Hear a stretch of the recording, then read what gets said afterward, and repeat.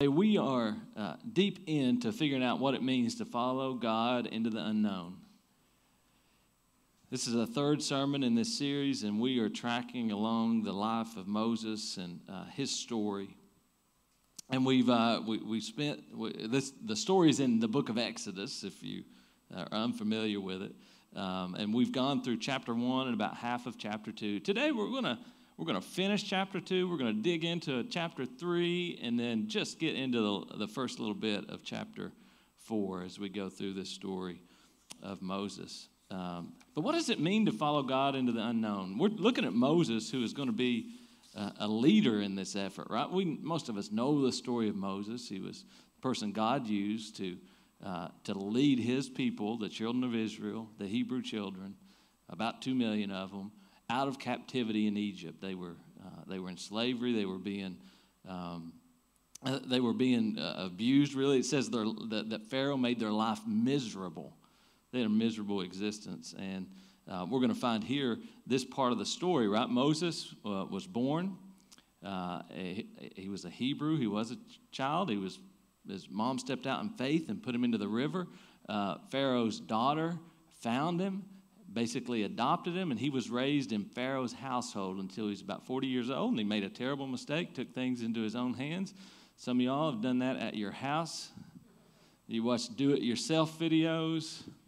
You watch HGTV, it got you inspired, and then it ended up costing you 3 times as much when you had to call the plumber, an electrician, or whoever you needed to fix it. This is exactly what Moses did. He saw his people being abused by an Egyptian, and he murdered the Egyptian, stepped out, took things into his own hands, and they put it on Facebook of sorts. It started to spread around. Everybody knew what he'd done, and he had to flee. He had to escape Egypt because it said Pharaoh even found out this is his adopted grandfather, and he knew that he had no hope to survive there in Egypt. There was a bounty on his head. So he ran to Midian, we found out last week, which was a good distance away, about 200 miles, and he sat down by a well, and that's where we left Moses last week, trying to figure out what's next, what's life. He's made a mess of sorts. He felt called to try to help his people, and now he feels like he's wasted his call. The title of this morning's sermon is called Humbled, because I want you to think about Moses. And let's read just a few verses here. We're going to kind of jump around. These are a lot of verses. We're not going to read every one. I want you to read every one. You should read and be familiar.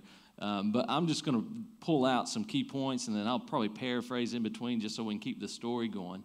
But right after he's sitting at the well, some women come up. It says the daughters of Reuel come up to this well that Moses is at. And they get attacked by some other shepherds, and it turns out that they go back to their dad, and they come back sooner than they normally would have. And this was the response when their dad said, "Why are y'all back so early?" It says, when the girls returned to Reuel, their father, he asked them, "Why have you returned so early today?" And they answered and said, "An Egyptian rescued us from the shepherds. He even drew water for us and watered the flock." So here we have Moses in the situation, sitting by the well. Some ladies come up. He rescues them. I want you to think of what has changed in the life of Moses. I want you to understand that he was essentially a prince, okay, in Egypt. Do you think he had ever done anything for himself? He had probably never even prepared a meal. He had probably never had to figure out where he was going to sleep at night, right? He had never had to pay a bill. Not only that, I was thinking, man, he attacked these shepherds, and so I started studying a little bit. If you grow up you are a trained military man. He was like a Marine. I don't often think of Moses like that, but if he was raised in that, he would have been trained as a military person. He would have been somebody you don't want to mess with. I mean, the guy just manhandled a bunch of shepherds by himself. He's like Bruce Lee or Chuck Norris. I don't know. But he's taken them out. And here he is, Moses, in Midian, in the wilderness, in the desert, not knowing what's next. A man who's lived a life of luxury.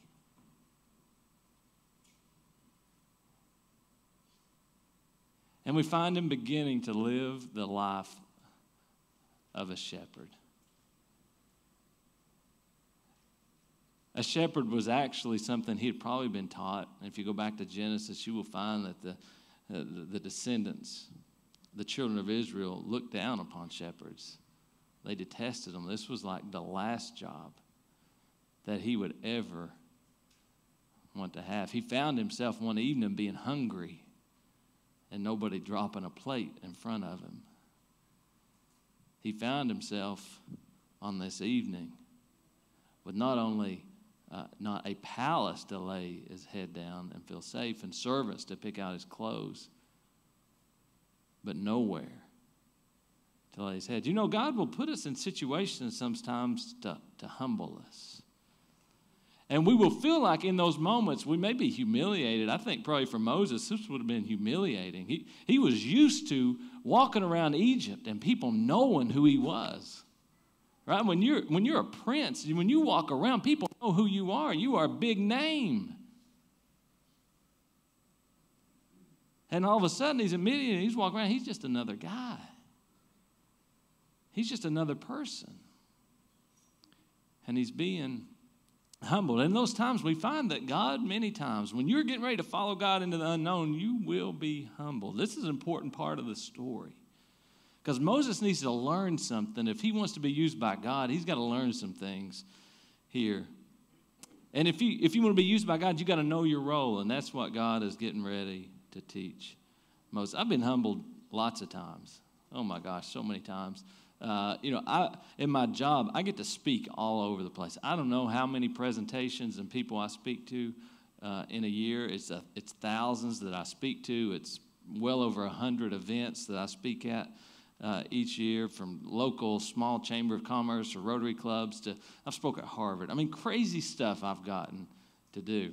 And I was at this there are times, you go in, you give a presentation, you've thought about it. Preparation is 80% of success. Showing up is 80% of success.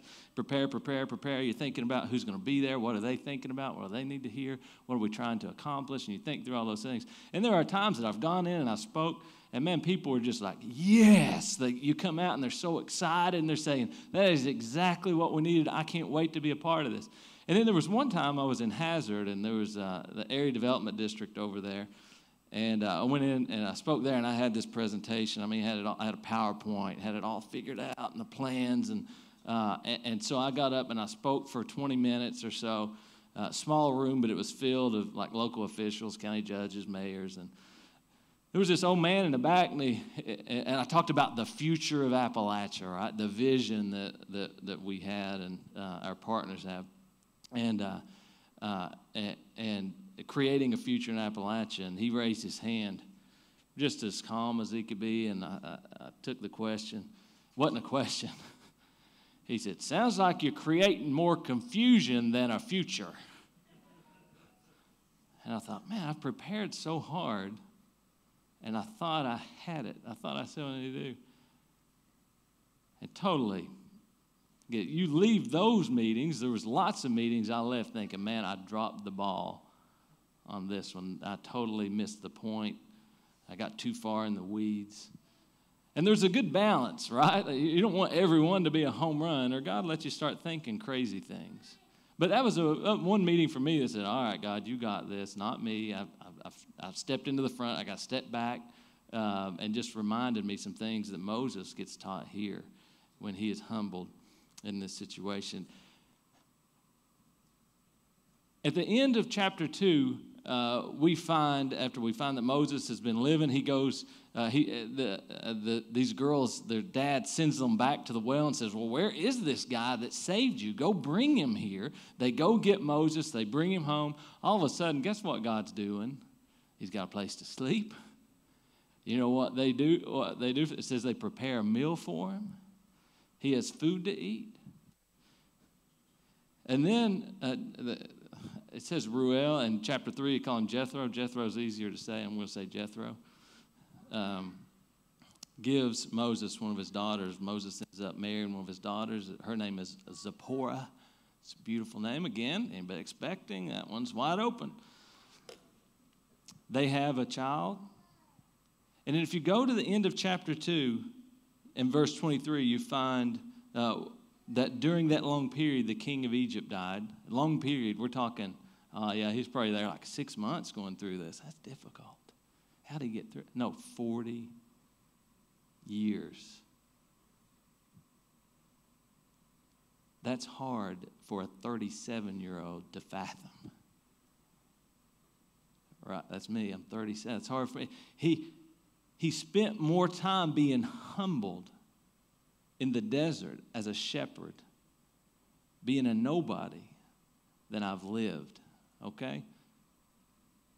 This was not just, for a few minutes we're going to put you in timeout. This was long enough for it to become the expectation that this is all it's going to be, for him to accept it. It says during that long period, the king of Egypt died, and the Israelites groaned in their slavery and cried out, and their cry for help because of their slavery went up to God. God heard their groaning, and he remembered his covenant with Abraham, with Isaac, and with Jacob. And in verse 25, which I've got on the screen, he says, so God looked on the Israelites and was concerned about them. Does that not make you feel good that God hears your cries, that he looks upon you, that he is concerned about you, that he cares about you, that he gets involved in your daily life and your circumstances and the people that are around you? And we find the story continues in chapter 3. Chapter 3, it says, now Moses was tending to a flock of his father, and he traveled out. Here it's called it becomes the Mount Sinai, the place that is very famous. And while he's there, he's tending his sheep, and he's got them with him, and all of a sudden he notices something out of the corner of his eye, which we would probably all notice, was this bush that was on fire. Right? And there's no exact timeline here. I couldn't figure out, was this after all the 40 years that was in Midian? I know it was a long time because it just said a long time. This was years and years and years. And he's out tending his sheep, doing what he does, thinking he's doing what he's going to do the rest of his life. And he notices this bush that's on fire. It's like, that's weird. Bush is on fire. A few minutes later, he looks back, and the bush is still on fire. A few minutes later, he looks back. The bush is still on fire. Yet it's not being consumed. It's not going away. Would that get your attention? Something's burning, but is never being consumed. What are the things that God has used in your life that make you look twice and say, did that really just happen? Was God that present in my life? Is he trying to get your attention? Here he's getting Moses' attention. Moses is like, what is going on? And so Moses, at that point, he's like, I got to go over and check this out. Verse 4, chapter 3, it says, when the Lord saw that he had gone over to look, God called to him from within the bush. Now, this would get you, all right? I mean, you're already like, the bush is not being consumed. It's on fire, and you're going over to check it out. And all of a sudden, from within the bush, you hear your name. Moses, Moses! Exclamation points. It wasn't Moses, Moses. Moses, Moses! Here I am. He didn't know who's hollering. He didn't know who is there. Verse 4. Verse 5. Do not come any closer. God said, take off your sandals, for the place where you are standing is holy ground. Here's the first thing God's teaching Moses is Moses, I'm holy, not you. He is teaching Moses, I'm holy, not you. The place you have come to is holy ground. Don't bring the place you were standing where you were, that wasn't holy, because Moses, you're not holy. He said, but the place you're standing is holy ground. You need to take your sandals off and step up to me. I want to talk to you a minute. Let us be reminded in this moment, God is holy, not us. Never think we've done enough, been good enough, given enough, sacrificed enough, served enough. Can't do it. We are not holy. God is holy. Moses needed to remember this.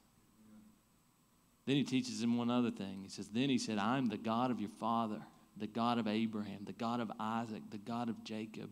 At this, Moses hid his face because he was afraid to look at God. He was realizing what was happening. And here, God speaks to him on a very relational level. That Moses was finding out that God, his creator, was deeply entwined in his past. I think if you're going to follow God to the unknown, you have to believe this about your life and your situation. You all, how many people have done Ancestry DNA or one of the DNA things? Anybody in here done it? We got several around that have done it. How many people love to look at your ancestry? Just know who your dad's dad was, your mom's mom's mom's mom was. Love ancestry stuff because we like to know where we came from. And, Beth, pretty exciting. We found out like her seventh great aunt was Martha Washington. Basically, George Washington's her uncle by marriage. So and somebody donated at Faith Life Market. Somebody donated this portrait of George Washington. I said, we need to put your uncle on the wall in here. I mean, it's the only right thing to do. I look back at my story. My great-grandfather and great-grandmother, they were immigrants to this country. They came from Croatia, Yugoslavia. My great-grandfather, he traveled here. I've found the register of when he came into the country. I've stood there I just forgot the name of the island. What's the name of the island where they came in up in New York? Ellis Island. I've stood there in that building where he walked through. I've got the register of his name. I've got the place where I've got a copy of the form where he applied for citizenship. He changed his name to not an American name, but to a different Croatian name. I don't know why. I don't know any of that story. I've been to Pennsylvania where they lived. When I was younger, I went up there. He was a coal miner. I mean, and I just think through all those stories, and you have to believe that even in this moment in time, that guy was my great-grandfather. I would not be here had he not at some point in Croatia said, I got to get to America. Right? I mean, you gotta believe that God has been a part of your past to get you to today. And this is what God was telling Moses. He said, I'm in a relationship with you. I knew you before you were born. Listen, I've been around the block. I've been around. I am the God of your father. I am the God of Abraham. I am the one your family has served. It is me talking to you right now. You think that didn't blow Moses' mind? It had to. It said he hid his face. That this was reaching him in such a deep way that he didn't know how to respond or what to do.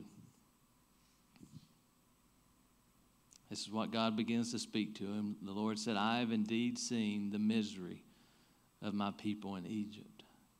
I've heard them crying out because of their slave drivers, and I'm concerned about their suffering. He said, so I've come down to rescue them. He's our rescuer. Y'all like that song we do? He is our rescuer. I've come down to rescue them from the hand of the Egyptians and to bring them up out of that land into a good and spacious land, a land flowing with milk and honey, the home of the Canaanites, Hittites, Amorites, Perizzites, Hivites, and Jebusites. Had to be a sight to live there. Verse 9, God says, the Lord says, and now the cry of the Israelites has reached me, and I've seen the way the Egyptians are oppressing them. So now go. So now go. In verse 10, he's speaking to Moses. God says, I'm sending you to Pharaoh to bring my people, the Israelites, out of Egypt. This is my favorite part of this whole story. This is what I want you to hear. This is what I'm probably going to close with today. I don't know what time it is. We might get finished early. But Moses said to God, who am I? Moses said, who am I? Because you got to remember what he's thinking. I used to have all kinds of power. I used to be a prince. Now I'm just a shepherd.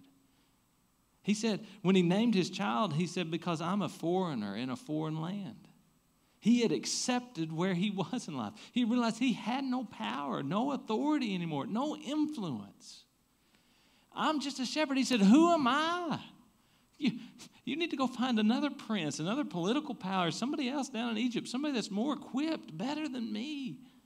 Who am I that I should go to Pharaoh and bring the Israelites out of Egypt? And what I love is God's response to this. Because guess what? He doesn't answer it. I mean, he doesn't go into detail to tell Moses who he is. There's some questions we ask God, right, that he never really answers. Who am I? Why this? Why this situation in life? Should I do this? Should I have done that? He doesn't answer it. But here, listen. I want you to just see God's response.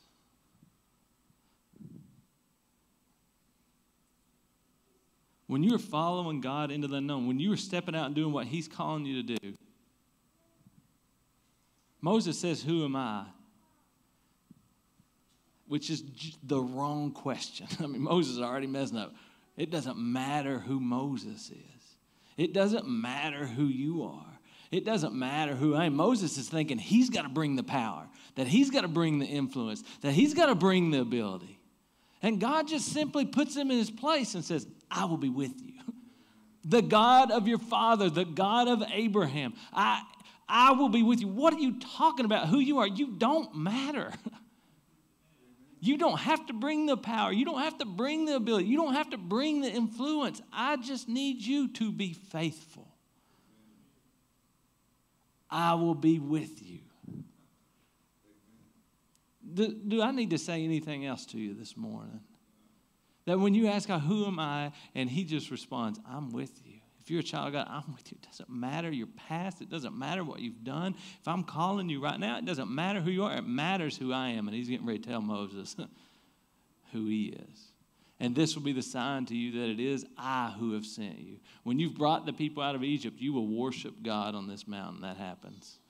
Verse 13, Moses said to God, suppose I go to the Israelites and say to them, here's Moses playing every kind of scenario out, right? Every kind of, but what this, if that, and this. He's thinking of all the ways this can fail and all the ways it can fall apart. Our gut instinct. But what about this? But what if, what if, what if, what if? Suppose I go to the Israelites and say to them, the God of your fathers has sent me to you. And they ask me, what is his name? Then what shall I tell them? God said to Moses, I am who I am. I don't think we can grasp what that meant at that moment. This word that was in Hebrew translated Yahweh, I am who I am. It spoke to his eternal power. He didn't say, I was this and now I'm this. He didn't say, well, I'm this right now and I'm going to be this in a little bit. He just said, I am. You don't have to worry about God changing. You don't have to worry about whether he's powerful now as he used to be.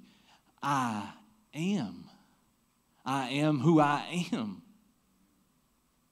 He talked about his eternal power. It spoke to his unchangeable character. His eternal power, his unchangeable character. You see, you and me, we'll go through ups and downs, and we'll have influence, and then we won't.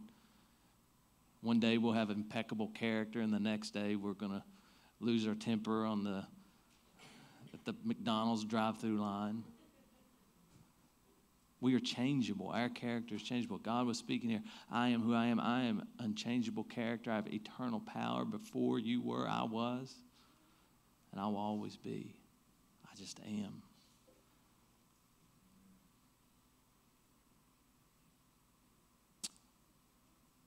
Moses still didn't believe. Playing it again. What if? What if they do not believe me or listen to me and say, the Lord did not appear to you? And so, Moses has already seen this miracle of the bush that's burning but is not consuming. And here God does he actually does several more things. I'm going to finish with this one thing at the beginning of chapter 4. And the Lord said to him, what is that in your hand? Does God ask questions he didn't know the answer to? I don't think so. He knew what it was. This is for Moses. This is not a learning experience for God right here. This is a learning experience for Moses. He is not trying to figure out, what are you holding, Moses?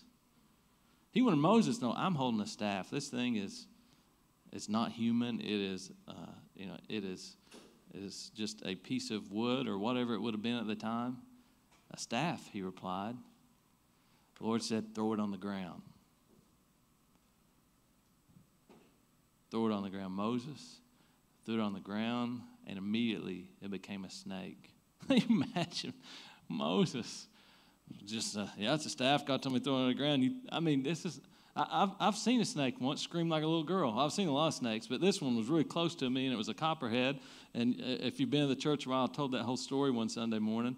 But I was in the place we used to live for like a year and a half before we moved back to where we live now, that we lived at before we lived at that place. That's our life in a nutshell. I was going through this box of things. I saw something out of the corner of my eye. I was laying on a bench. The box was on the bench out of the corner of my eye. I thought, a toy snake? And I went, we don't have a toy snake. And so I looked back, and it was a copperhead raised up, like ready to strike me. Beth heard me screaming like a little girl. Long story short, I got a hoe. First time I ever killed a snake with a hoe. I hit it like a bunch of times. It was a mess. Missed it the first time. It was on this wooden bench. I hit it once, and I thought I'd cut its head off. I hit it as hard as I could. I'm screaming, and something flew and hit me in the side of the face. And I was 1,000% sure it was the head of the snake. I was screaming. It was the worst. I wish Beth would have videoed it. She's the only one that gets to have that memory implanted in her brain forever. But it turned out to be a chunk of the wood off the bench that I'd broke loose. But Moses throws the thing down, thinking, what am I doing? Why does he want me to throw my staff down? I'd probably be thinking, okay, you don't want me leaning on the staff. You want me talking to you. What are you thinking at that point? Why is he telling me to throw my staff down? But God wants to show you who he is in your life. And he'll do big things, but you'll miss them if you're not focused in the right direction. And if you don't see everything as providential that's happening in your life, that has purpose, that is full of his control, and he's in the middle of all of it, you'll miss it. But he throws it down and becomes a snake, and I'd do what he did. He jumped. He was scared. He ran from it. As we get ready to close this morning, I want to take you just for a minute to John. John chapter 8. Going forward here a lot to the New Testament, about 1,500 years. Jesus speaking here, making claims about himself.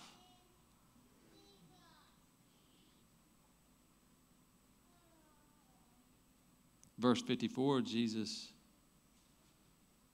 responded to the question. It says, are you greater than our father Abraham? He died, and so did the prophets. Who do you think you are? Verse 54, Jesus replied, if I glorify myself, my glory means nothing. My Father, whom you claim as your God, my Father, whom you claim as your God, is the one who glorifies me. Though you did not know him, I know him. If I said I did not, I would be a liar like you, but I do know him and obey his word. Your father Abraham rejoiced at the thought of seeing my day. Jesus is the fulfillment of this promise that God worked in Abraham 3,000 or 4,000 years ago, that he was working in this story of Moses in 1400-ish BC, that is now working in Jesus' life. He is the fulfillment of this prophecy that someone would come to bring hope to all mankind. And he's speaking to these Pharisees, the legalistic, the religious zealots of the time, and he said, your father Abraham rejoiced at the thought of seeing my day. He saw it and was glad. And they said, you're not yet 50 years old, they said to him, and you have seen Abraham? Verse 58, listen to what he says. Very truly, I tell you, Jesus answered, before Abraham was born. Two little words he says here. Before Abraham was born, I am. Before Abraham was born, I am. What do you think they did? They knew the story of Moses in the burning bush. They knew that Moses said that God said his name was I am who I am. And here stands another man 1,400 years later looking at them saying, before he was, I am. A Greek translation of the same word, Yahweh. The Father you think you're defending, the God you serve. I'm Him in the flesh. The one you've been waiting for. I am. You got to do something with that this morning. You got to do something with that claim that Jesus was God in the flesh, that He was the Son of God, that He was the Son of Man. You got to do something with it. See what these people did? They picked up stones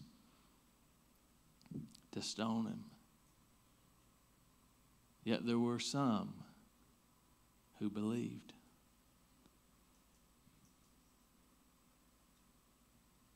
This morning, God, as you think about the story of Moses and how God spoke to him and He had humbled him, He had put him in this place for 40 years, He was not punishing him, He was preparing him. Because God needed Moses to understand something, that when he went down to Egypt, it was not about Moses. That when he was going to go and face the new Pharaoh, the new king, it was not about Moses. You don't do God's work built upon what you have established in this world. He's going, and He's going to be successful for one reason. Because God was with him. Because God was with him. If you want to go into the unknown this morning with God, if you want to step out in faith and trust Him, if you're not a Christian, you got to humble yourself. You got to become like a little child and realize you can't do it on your own, that you have no hope absent Jesus Christ. You got to believe in your heart that He was the Son of God, that He was crucified, that He was resurrected. You got to believe that in your heart. You got to profess it with your mouth. If you're a Christian this morning, He's calling you to serve. Some of us He'll call to be leaders. Some of us He will call to be supporters and serve and be a part of His work in one way or another. We believe at this church that when people find Jesus, their heart changes. They begin to make a difference and they find purpose in their life. That's what happens when you get connected with God. He says we become salt and light. What does salt and light do? You think light makes a difference? No. Okay, let's turn them all out and have church. Christians are called to be difference makers.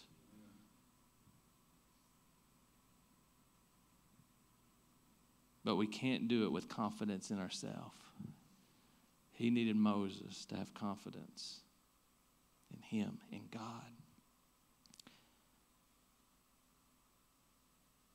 This morning as we close and we get ready for our final song, I don't know where your heart is. I don't know where you are in your walk. But I hope we can take these moments in the life of Moses, in the way that God showed His eternal power, His unchanging character. In the New Testament, it says God is the same yesterday, today, and forever. He's unchangeable. He has eternal power. Just let that settle with you a minute. That when you ask God, who am I, and you feel unworthy, and you feel because you've made mistakes in your life and you begin to make excuses. That's a deep part of this message, right? We could have called this sermon No Excuses. Maybe that's next week because Moses keeps making them. But when God has called us to do something, if He has really called us, there are no excuses about why we can't do it or shouldn't do it or wouldn't do it. But what if that? What if this? But not me. I can't talk. I can't do this or that. It's not about who you are. It's about who is with you.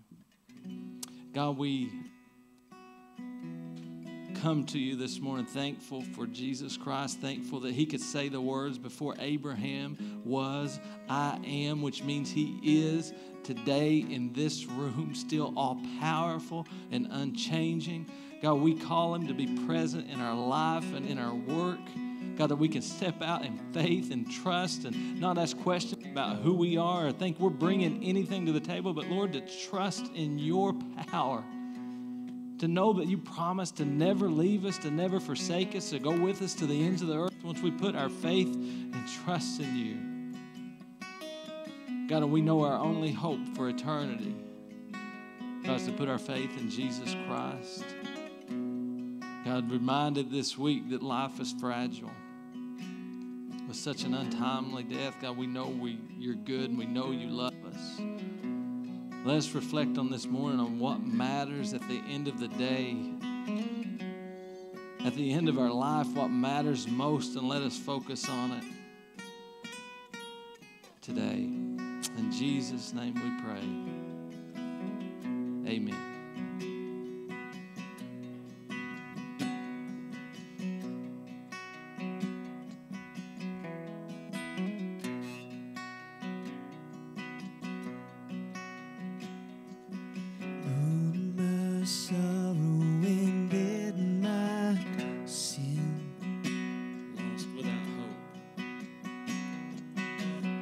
Without hope, no place to begin.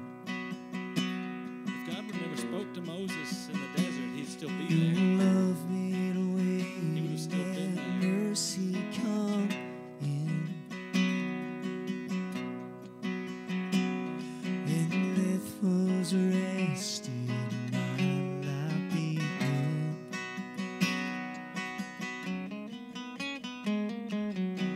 Such a beam, only beauty remained.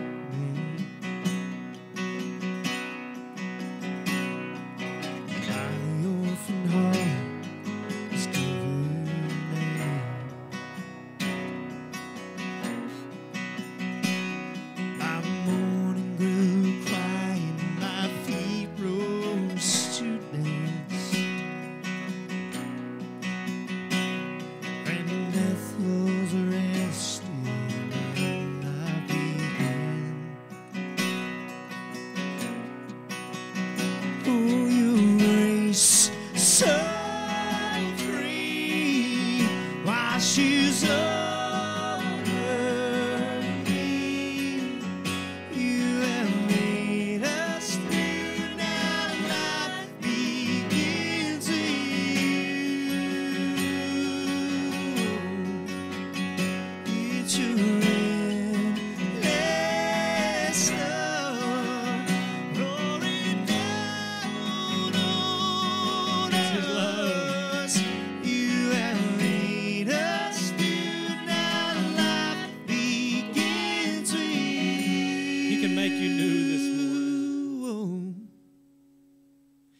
Release my chains, I'm a prisoner no more. My shame was a ransom, being faithfully born. He canceled my debt, yeah, he called me his He friend. wants to be your friend. Sticks closer than a brother. When death was arrested and my life began. Oh, your grace so free, washes over me. You have made us new, now life begins with you. It's your endless love rolling down on us. You have made us new, now life begins with you.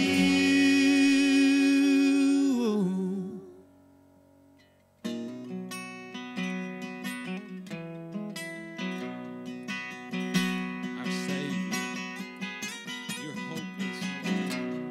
Life can begin new this morning. See, death, the curse of sin is death, that it was arrested by Jesus Christ on the cross. It says he had victory over death, that we have hope, that all who believe on him, who would come unto him, who would leave it all behind by faith through grace, by grace through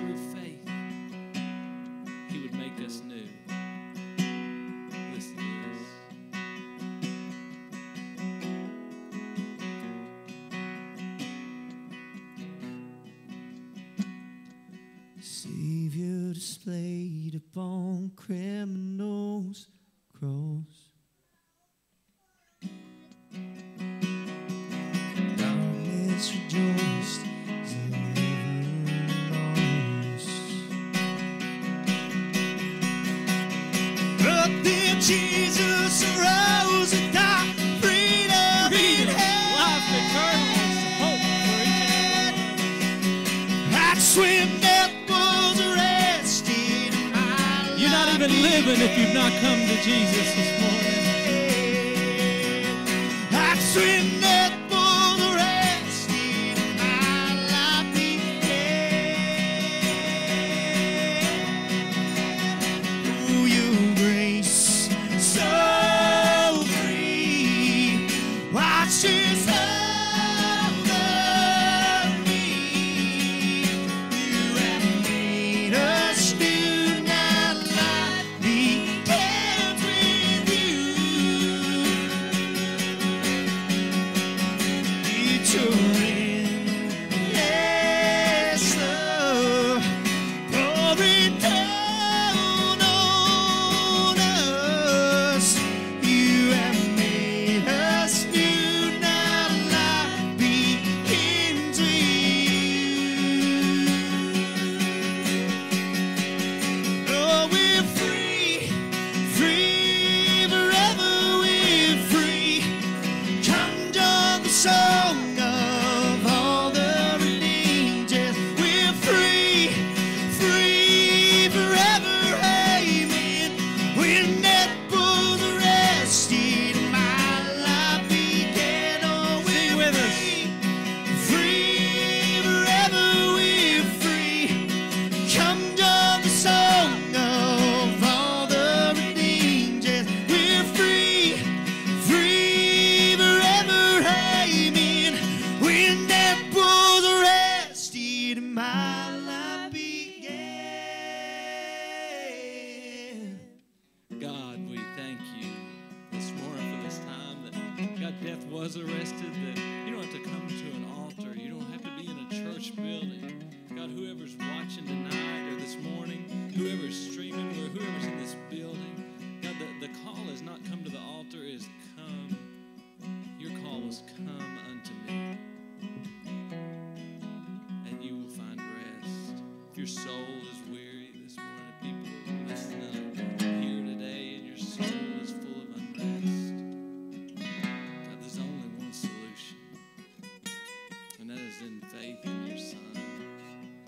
God, let us be a light to the world to show them that hope is not in a politician, not in politics, not in power, but in your name, the great I am. In Jesus' name we pray. Amen.